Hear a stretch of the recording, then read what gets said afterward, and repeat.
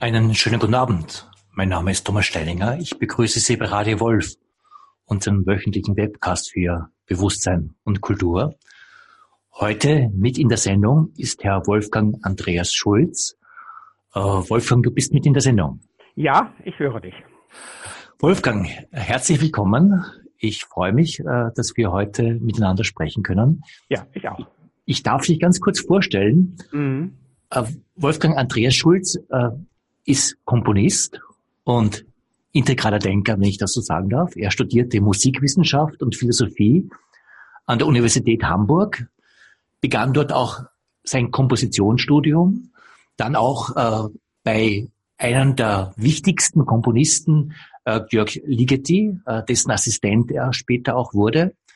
Und seit 1988, wenn ich das richtig sehe, bist du in Hamburg Professor für Musiktheorie und Komposition. Ja, inzwischen muss ich sagen, gewesen. Neben dem machst du auch Vorträge, Workshops, schreibst auch Bücher, unter anderem ein Buch, das jetzt gerade im Europa Verlag herausgekommen ist, Die Heilung des verlorenen Ichs, Kunst und Musik in Europa im 21. Jahrhundert. Wolfgang, wenn ich dich fragen darf, Kunst und Musik in Europa im 21. Jahrhundert. Warum Europa? Was ist der Fokus Europa, den du hier setzt? Und warum ist der ein spezieller Bezugspunkt deines Nachdenkens über Musik und deines Bezugs zu Musik? Ich fühle mich sehr als europäischer Komponist, weil ich da in der Tradition der klassischen Musik groß geworden bin. Mein Vater war Kirchenmusiker und ich bin mit Bachs Musik aufgewachsen, habe dann natürlich auch die anderen Stile entdeckt und fühle mich auch in meiner Kompositionstechnik und meinem Denken sehr in Europa verwurzelt. Und leide jetzt daran, dass sich die zeitgenössische Musik eine Richtung entwickelt hat, die mir nun gar nicht so recht gefällt und wo ich denn mal angefangen habe nachzudenken, woran es gelegen sein könnte. Und nach wie vor denke ich, dass die Stimme Europas eine wichtige bleiben wird, auch kulturell, dass nun aber heute auch durch die anderen Kulturen natürlich ganz andere Aspekte hineinkommen. Und ich gehöre jetzt nicht zu denen, die jetzt aus der europäischen Kultur aussteigen wollen, wie das eine Zeit lang bei dem Joachim Ernst Behrendt so schien oder auch bei den frühen Arbeiten von Peter Michael Hamel. Beide haben dann ihre Position auch gewandelt. Und ich denke, dass im Konzert der Kulturen Europa auch eine Stimme behalten sollte. Und mir geht es darum, da zu überlegen, wie diese Stimme auch kraftvoll, vielfältig auch denn erklingen kann. Und deswegen habe ich mich philosophisch also mit dieser Frage auch so ein bisschen der geistigen Grundlagen von Europa und bestimmten Weichenstellungen in der europäischen Geistesgeschichte beschäftigt, die meiner Meinung nach dafür verantwortlich sind, dass die Entwicklung so gelaufen ist, wie sie jetzt gelaufen ist. Und die Frage auch beantworten könnte es eventuell auch anders sein? Gibt es andere Traditionen in Europa, auf die sich die europäische Kultur dann auch berufen könnte, um einen anderen Weg einzuschlagen? Jetzt sprichst du von einem Konzert der Kulturen. Das ist schon mal ein sehr musikalisches Verständnis dessen, was wir vielleicht momentan auch als Weltkultur, das entstehende Weltkultur, gerade erleben, auch mit allen Dissonanzen, Verwerfungen und durchaus auch dramatischen Zwischentönen, die wir haben. In diesem Konzert der Kulturen sprichst du von einer europäischen Stimme. Jetzt frage ich dich sozusagen als Musiker, als Musiktheoretiker, aber eben auch als integraler Denker, was ist denn diese europäische Stimme in diesem Konzert? Also zunächst einmal möchte ich noch vorweg sagen, die europäische Stimme wird sehr gut gehört in dem Bereich der klassischen Tradition, weil diese Musik auf der Welt überall geschätzt wird. Es ist ein Problem im Augenblick, dass die Stimmen der anderen Kulturen relativ wenig gehört werden, weil die europäische Kultur noch sehr dominant ist und darin sehe ich ein großes Problem. wie die europäische Kultur, die wir ja nun haben, vom Mittelalter bis hin ins 20. Jahrhundert, so sich weiterentwickeln wird. Davon hängt ab, ob die Stimme denn auch weiterhin wahrgenommen wird oder ob Europa ein schön klingendes Museum bleibt. Mhm. Damit hast du jetzt ja schon mehrere Aspekte angesprochen. Einerseits, und das ist etwas, wo ich dich gern auch befragen möchte, wenn man jetzt an klassische Musik, Kunstmusik denkt, denkt man ja wirklich an Bach, Mozart, Händel, Schubert, Richard Wagner, bis zu Ligeti herauf vielleicht. Ja. Das sind alles europäische Namen. Man könnte jetzt auch noch ein paar amerikanische Namen dazusetzen, aber da muss man schon ein bisschen suchen. Aber das ist ja auch sozusagen im weiteren Umfeld der europäischen Kultur zu sehen. Wir sprechen jetzt von Kunstmusik. Wir sprechen nicht von Popmusik. Wir sprechen auch nicht von Volksmusik. Warum gibt es diese Dominanz dieser europäischen Musikgeschichte? Hat das jetzt primär mit, ich sage, dem europäischen Imperialismus, mit der europäischen Kolonialgeschichte zu tun? Ist es einfach so, dass wir die... Hallo? Hallo, kannst du mich hören? Wolfgang? Ja. Du hörst mich? Ja, ich höre dich wieder. Da war irgendwie eine Meldung, dass instabil ist, das Netz und die Verbindung. Aber jetzt geht's wieder. Okay, gut. Meine Frage war, dass man diese europäische Stimme so hört. Ist das jetzt eine Frage hauptsächlich des Kolonialismus oder wir kennen ja kaum so etwas wie klassische indische Musik oder klassische chinesische Musik. Was sind die Ursachen dafür? Ist das einfach jetzt diese Vorherrschaft von Europa im Weltgeschehen, die noch immer da ist? Oder hat die europäische Musikgeschichte hier auch eine besondere Rolle in der Musikgeschichte als solches gespielt? Ja, ich glaube beides.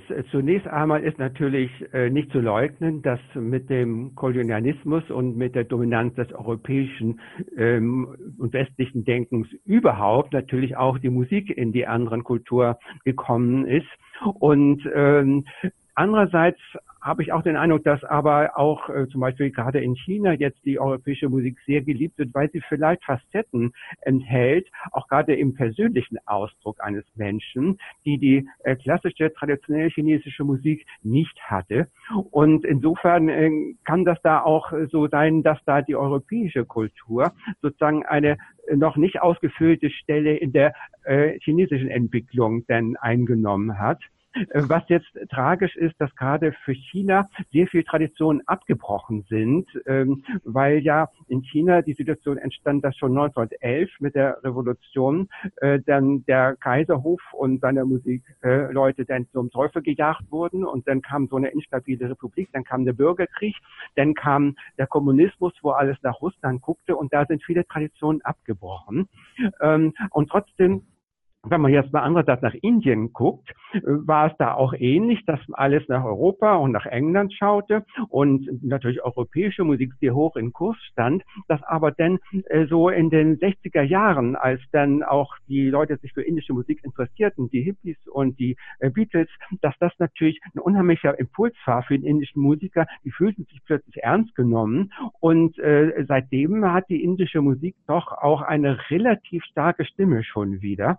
Und ich denke, dass sich da auch Entwicklungen abzeichnen. Es ist nicht so, dass die indische Musik total geschichtslos und statisch ist und so von Gott Shiva vor 3000 Jahren so gestiftet und sich nie verändert hat, sondern da entwickeln sich auch interessante Dinge, teilweise auch durch Einfluss von Europa, so dass ich denke, wie auch andererseits sich die europäische Musik durch Einflüsse aus Indien verändern kann, dass sich da so auch ein Gespräch zwischen den Kulturen ergibt, aber in einer Form, und ich hoffe, dass es diese Form annimmt, dass jede Kultur zunächst auch mal ihre eigene Grundlage hat und die anderen Kulturen in sich spiegelt. Ich habe dafür in dem einen Text in meinem Buch das Bild von Indras Netz benutzt. Mhm. Das ist aus dem hinduistischen und aus einem buddhistischen Sutra ein Bild für das Bewusstsein, wo das Bewusstsein verglichen wird mit einem Netz von wunderschönen Perlen, die jede ihre eigene Identität haben, aber andererseits alle anderen in sich spiegeln. Und das ist so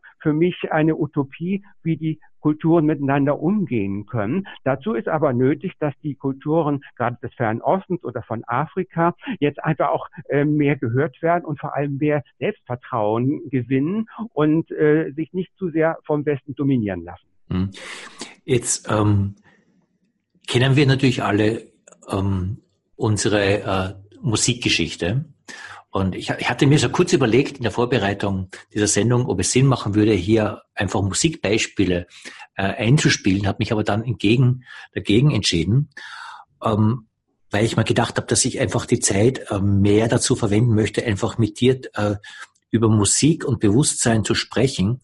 Und bevor wir jetzt mehr auf die europäische Tradition eingehen, die wir kennen, würde ich dich aber gern fragen, du als professioneller, klassischer Musiker, wenn du an chinesische Musik denkst oder wenn du chinesische Musik dir vergegenwärtigst, wie würdest du sie beschreiben, jetzt in Bezug auf europäische Musik? Also ich rede von klassischer chinesischer Musik.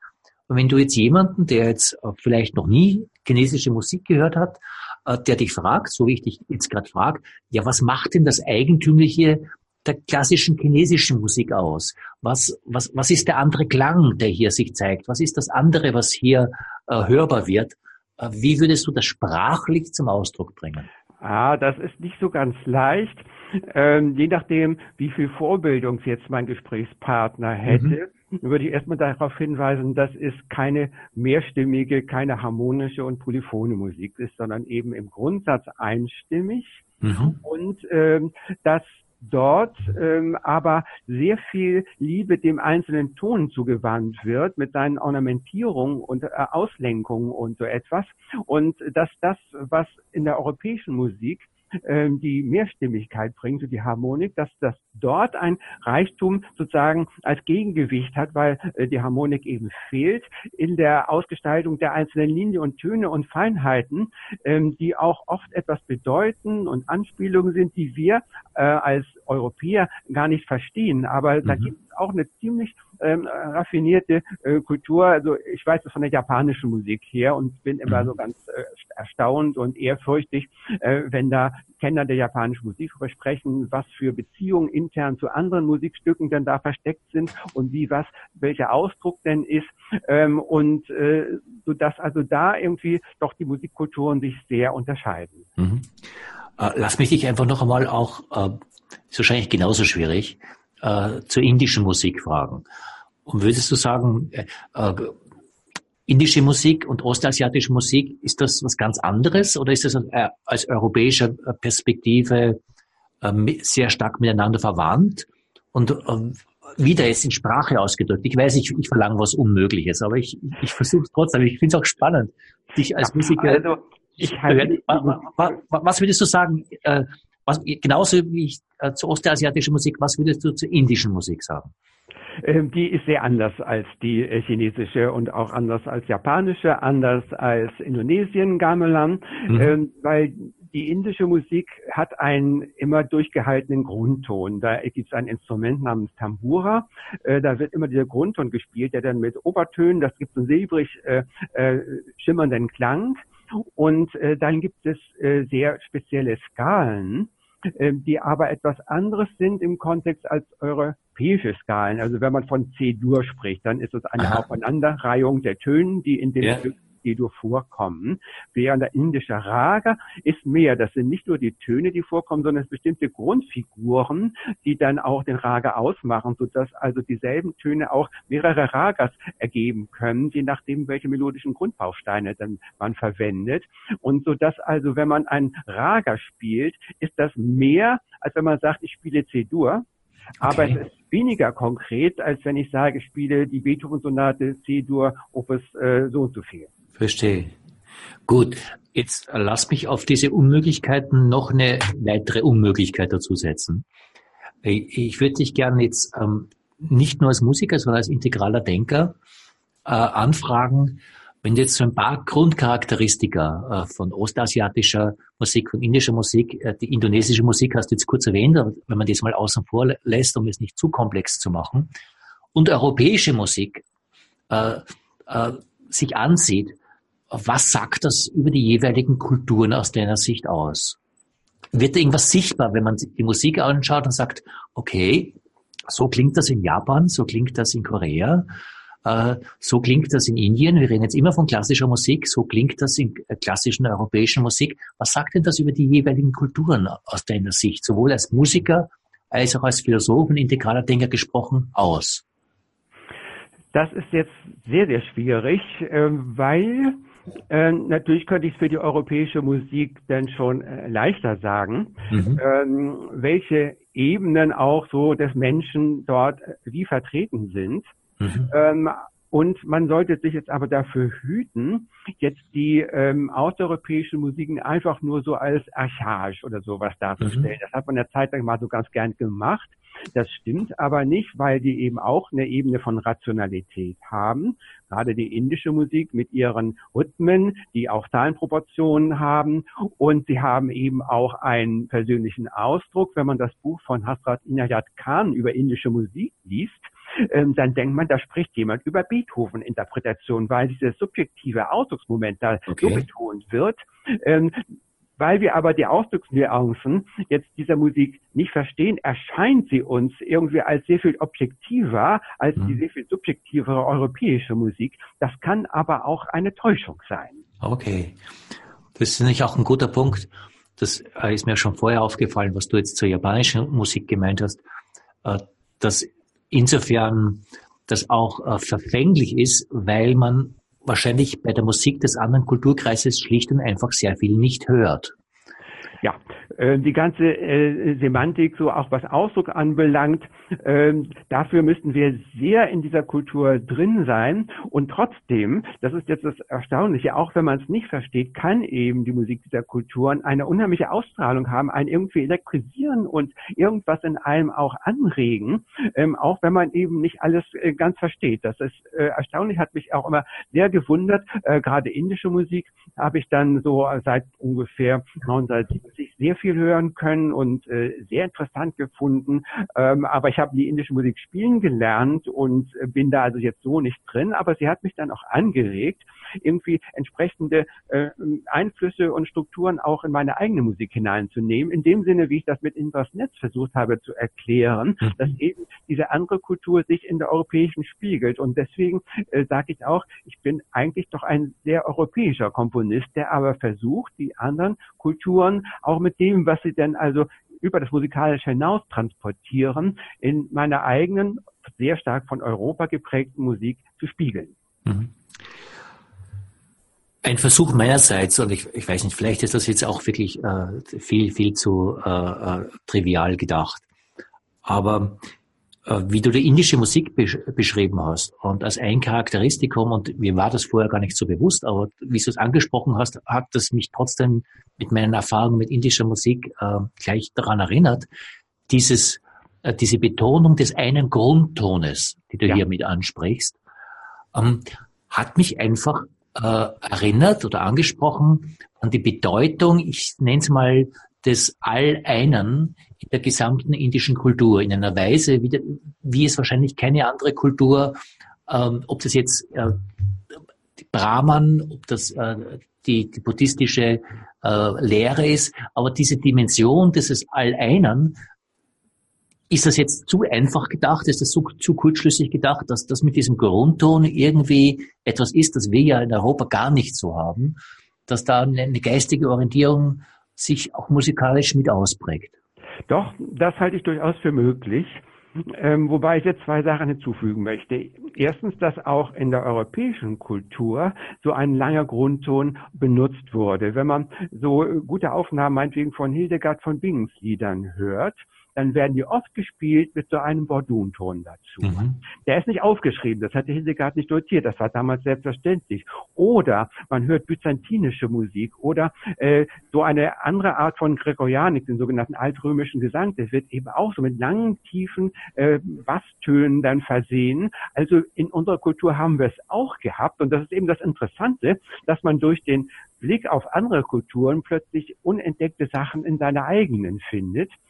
Und ich glaube aber, dass die europäische Kultur jetzt eine Möglichkeit gefunden hat, dieses eine auf eine andere Weise darzustellen, weil meine Vermutung ist, dass die klassische Form, wo ja sehr viele verschiedene Motive, auch sehr viele Ausdruckscharaktere zu einem großen zusammengebaut werden, zu einer großen Form, dass da irgendwie sowas wie das Alleine oder das eine in allem doch auch musikalisch dargestellt wird. Das war übrigens damals die Formel hen kai pan, also griechisch das eine in allem, was für die Zeit der Klassik sozusagen die Philosophie war, die der Ägyptologe dann Kosmotheismus genannt hat. Okay. Und dass sich da auch in der europäischen Musik jetzt auf eine andere Weise so etwas spiegelt.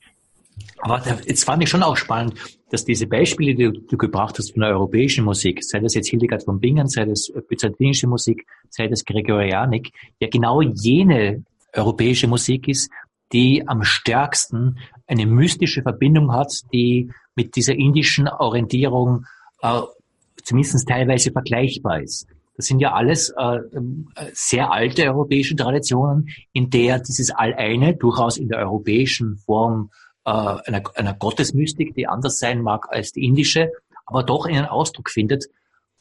Das hat in der europäischen Tradition dann doch andere Entwicklungen noch mit sich gebracht, die sich davon auch gelöst haben.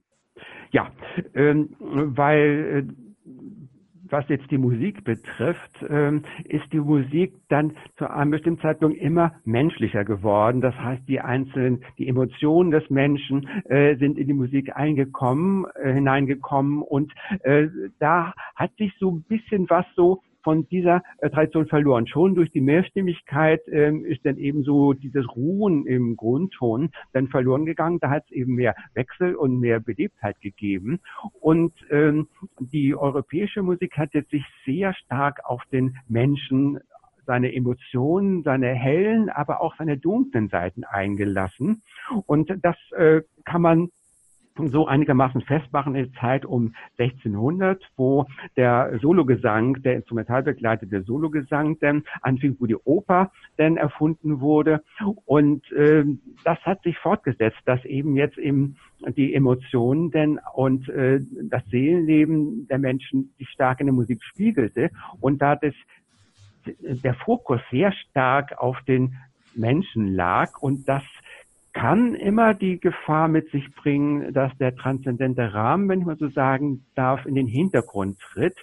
Obwohl ich andererseits meine, dass man das durchaus auch denn verbinden kann. Also wenn man etwa, ich denke an Bach, ich glaube, jeder wird das nachvollziehen können. Da ist jetzt in den Passionen etwa sehr viel Menschlichkeit da drin und Mitgefühl mit dem Leiden Christi. Und trotzdem hat das eine Aura, diese Musik, wo man eben merkt, das ist nicht nur die menschliche Ebene, sondern es sind andere Ebenen auch dabei, eben auch eine spirituelle Ebene.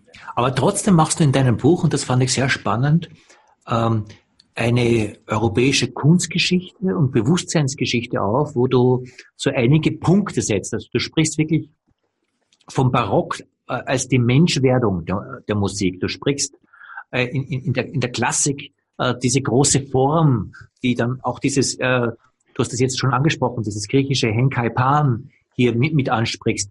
Du sprichst dann auch von der Klassik, von der Romantik, wie sie das Unendliche anspricht. Siehst du hier wirklich eine Bewusstseinsgeschichte, die sich in diesen Augenblicken der Musikgeschichte darstellt, wo europäische Geistesgeschichte sich vielleicht abzeichnet?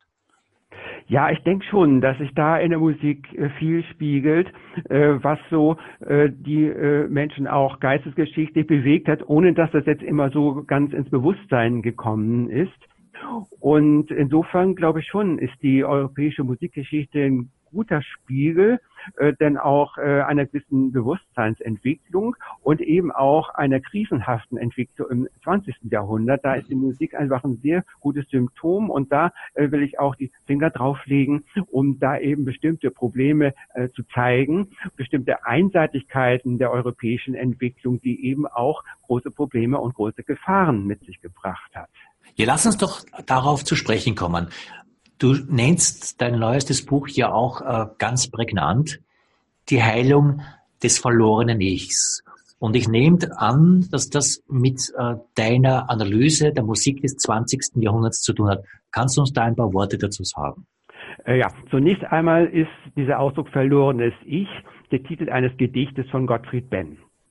Das ist ein ziemlich langes Gedicht. Ich habe es auch gar nicht zur Hand jetzt, aber wer es nachlesen will, der wird merken, dass da so im Grunde so die Befindlichkeit des 20. Jahrhunderts sehr schön zum Ausdruck gebracht wird.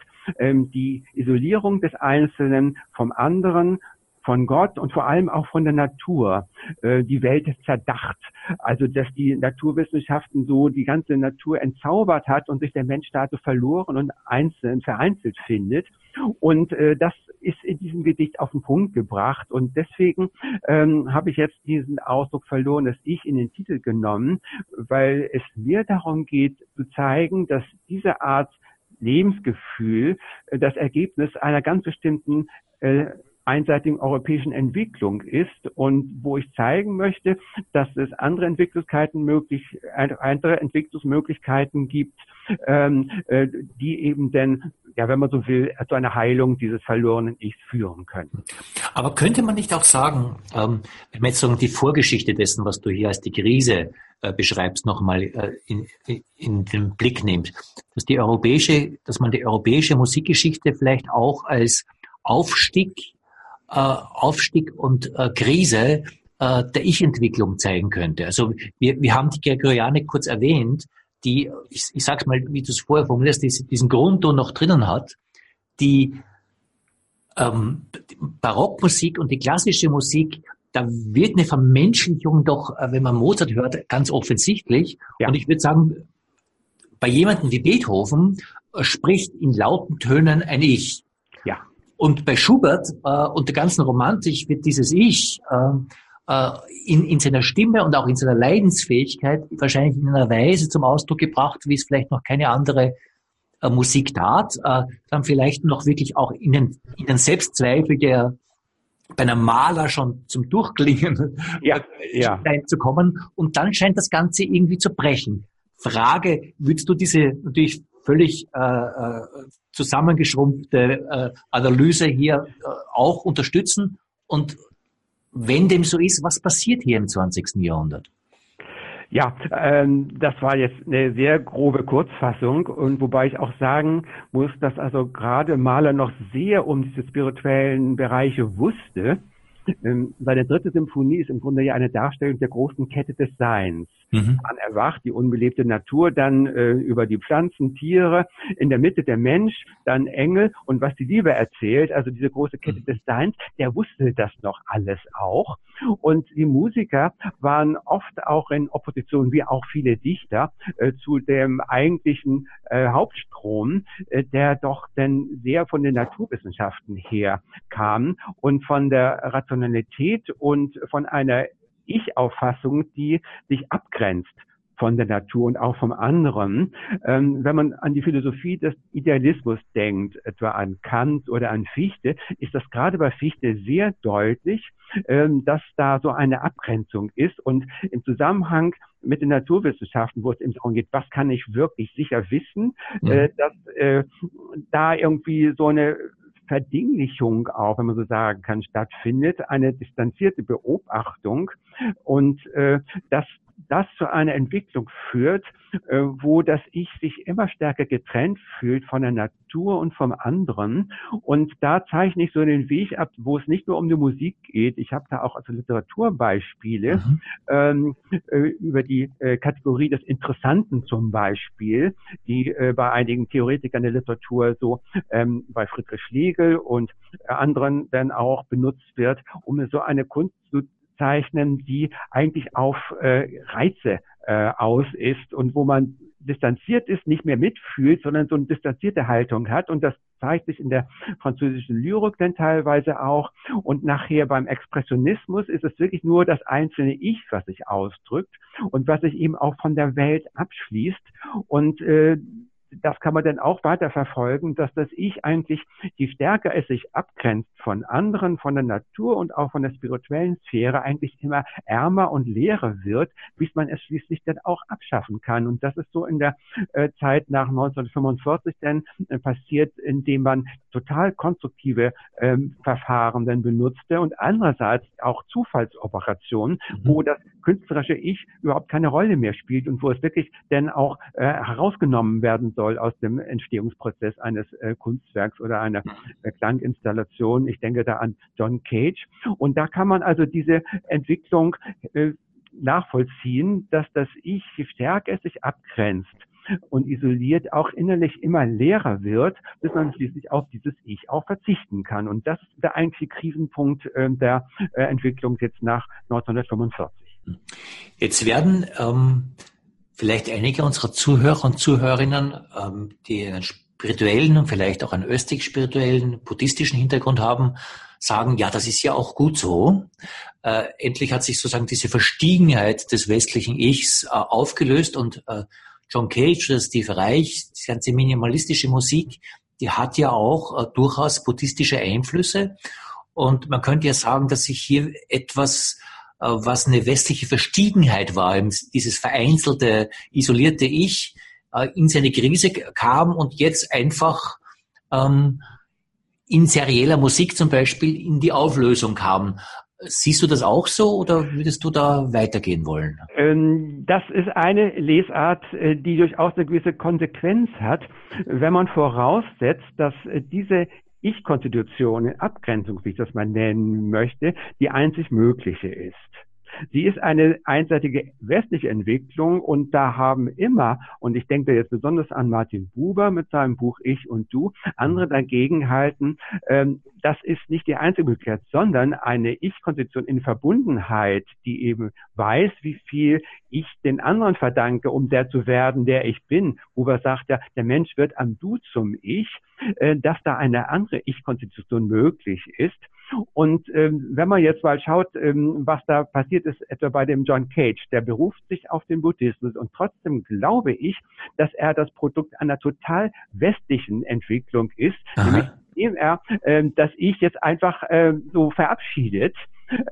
Es ist aber nur eine Verabschiedung dieses isolierten Ichs und es gibt im Buddhismus und den vom Buddhismus beeinflussten Kulturen keine Kultur, die so das Ich aus der Kunst herausnimmt, also durch Zufallsoperationen, dann einfach das Ich dann sozusagen herausnimmt aus dem Entstehungsprozess. Und da ist irgendwie ein Missverständnis und da bin ich drauf gekommen, weil es immer gut ist, mal Europa von außen zu betrachten. Und in der japanischen Philosophie und im Grunde finde ich das überall, wird eben darauf bedacht, dass man etwas nicht nur in seiner isolierten Substanz, in seiner Essenz betrachtet, sondern vor allem auch in den ganzen Relationen.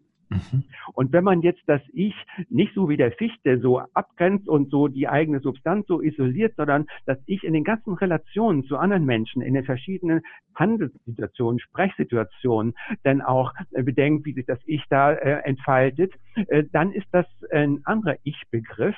Und insofern glaube ich, dass der Cage den Buddhismus da gar nicht richtig verstanden hat, sondern dass er das Produkt einer sehr westlichen Entwicklung ist, wo eben das eine Extrem, dieses total isolierte Ich, dann ins andere Extrem umkippt, eine völlige Ichlosigkeit. Aber ich glaube nicht, dass das eine buddhistische Position ist. Wo stehen wir jetzt in der Kunstmusik oder in der Kunst allgemein? Was ist deine Zeitanalyse? Diese Auflösung und der Minimalismus, serielle Musik, Zwölftonmusik, all das, was jetzt in den letzten Jahrzehnten des 20. Jahrhunderts entstanden ist, wofür spricht das?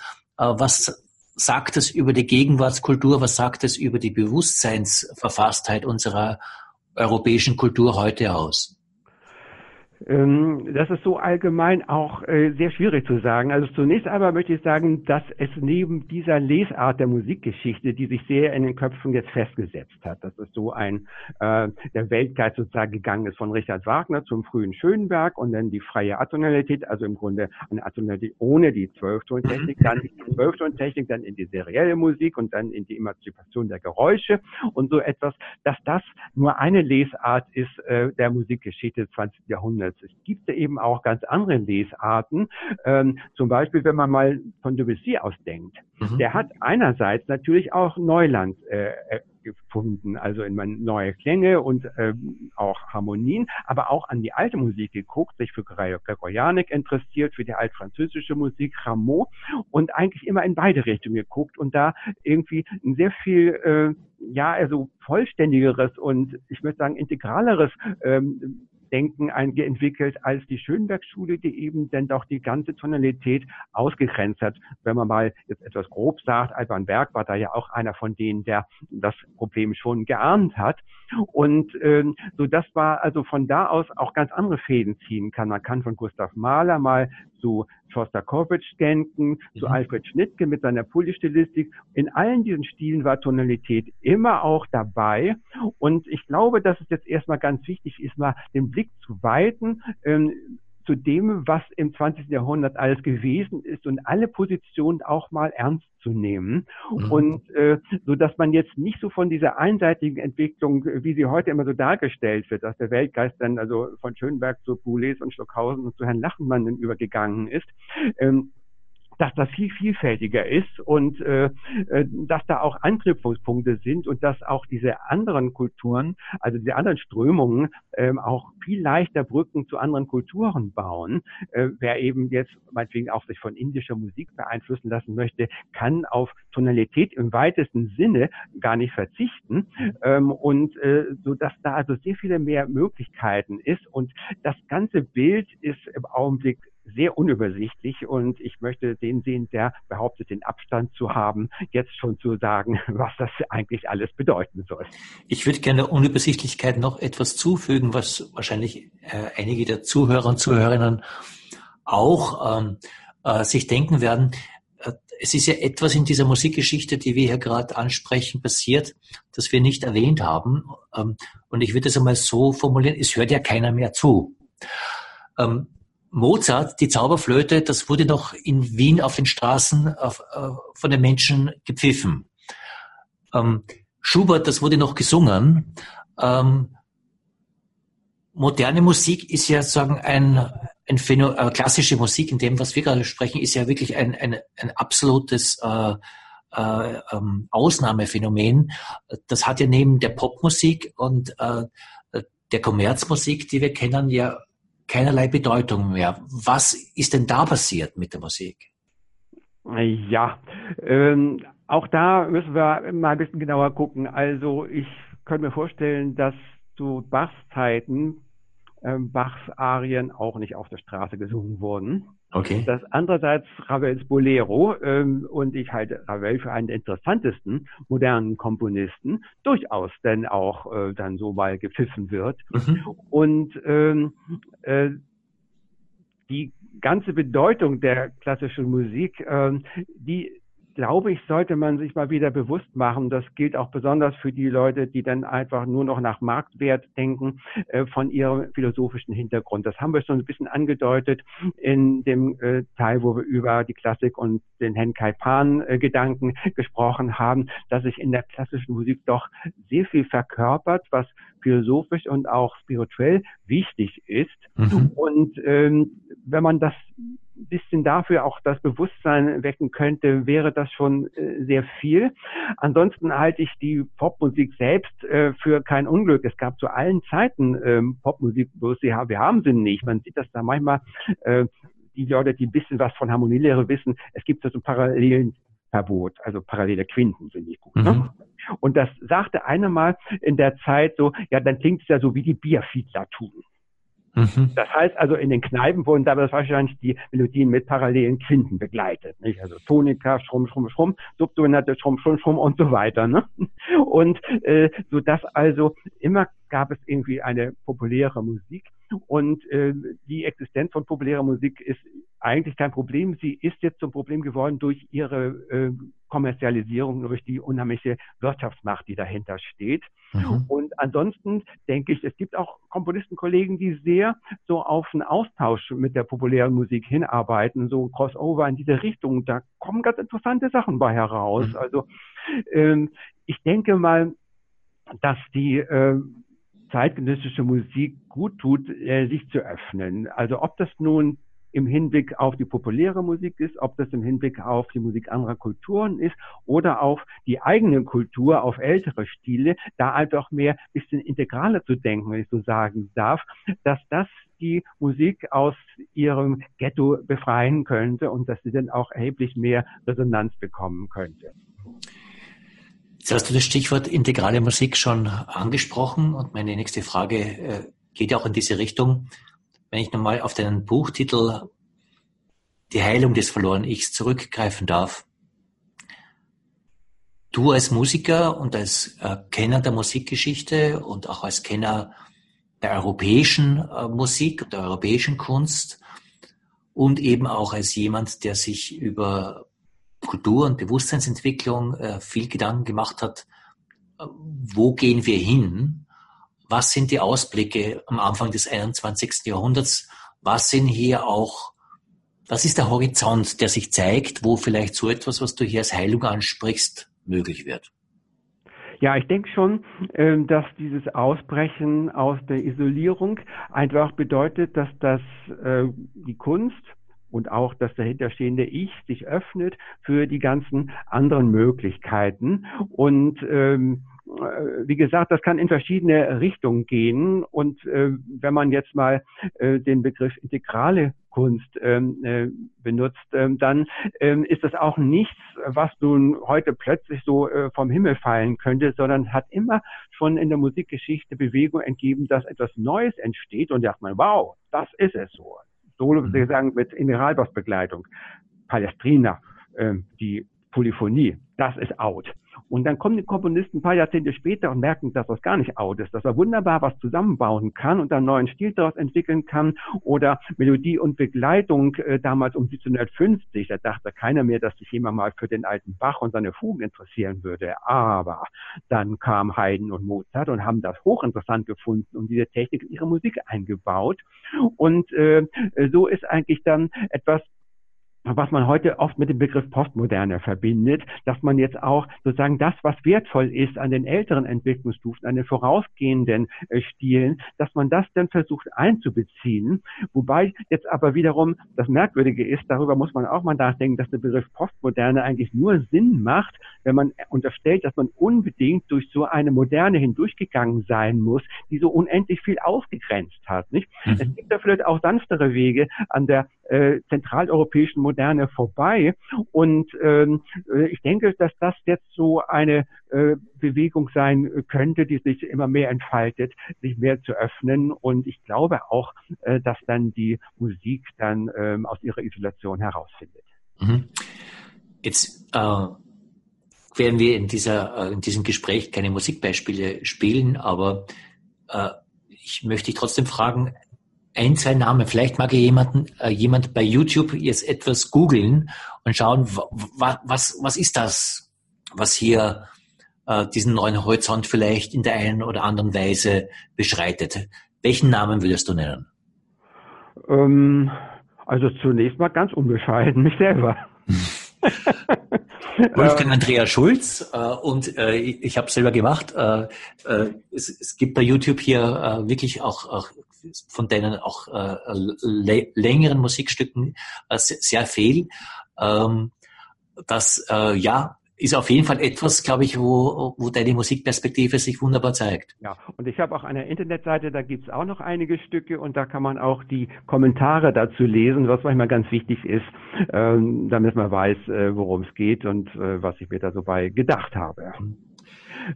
Aber andererseits gibt es eben eine ganze Reihe auch von Kollegen, die so ähnlich denken. Also dieser Kollege, der jetzt einen Crossover Richtung Popmusik macht, das ist der Moritz Eckert aus München. Und es gibt eine ganze Reihe Kollegen, die sich stärker auch der Tradition wieder zuwenden. Stefan Heuke zum Beispiel. Und also da gibt es auch so eine ganze Reihe von Leuten, die nicht so ganz das machen, was ich mache. Das ist ja auch gut so. Und jeder macht sein eigenes Ding. Ne? Und da kriegt man durchaus auch Sachen zu hören, die denn doch sehr anders klingen als das, was bei diesen Musikfesten wie Donaueschingen oder Wittner Tage für neue Musik oder Ultraschall so dann zelebriert wird. Mhm. Lass uns noch einmal zum Anfang unseres Gesprächs zurückkommen. Und wir sind ja auch eingestiegen, die europäische Musik im Kontext der Weltmusiken, die es sonst noch gibt.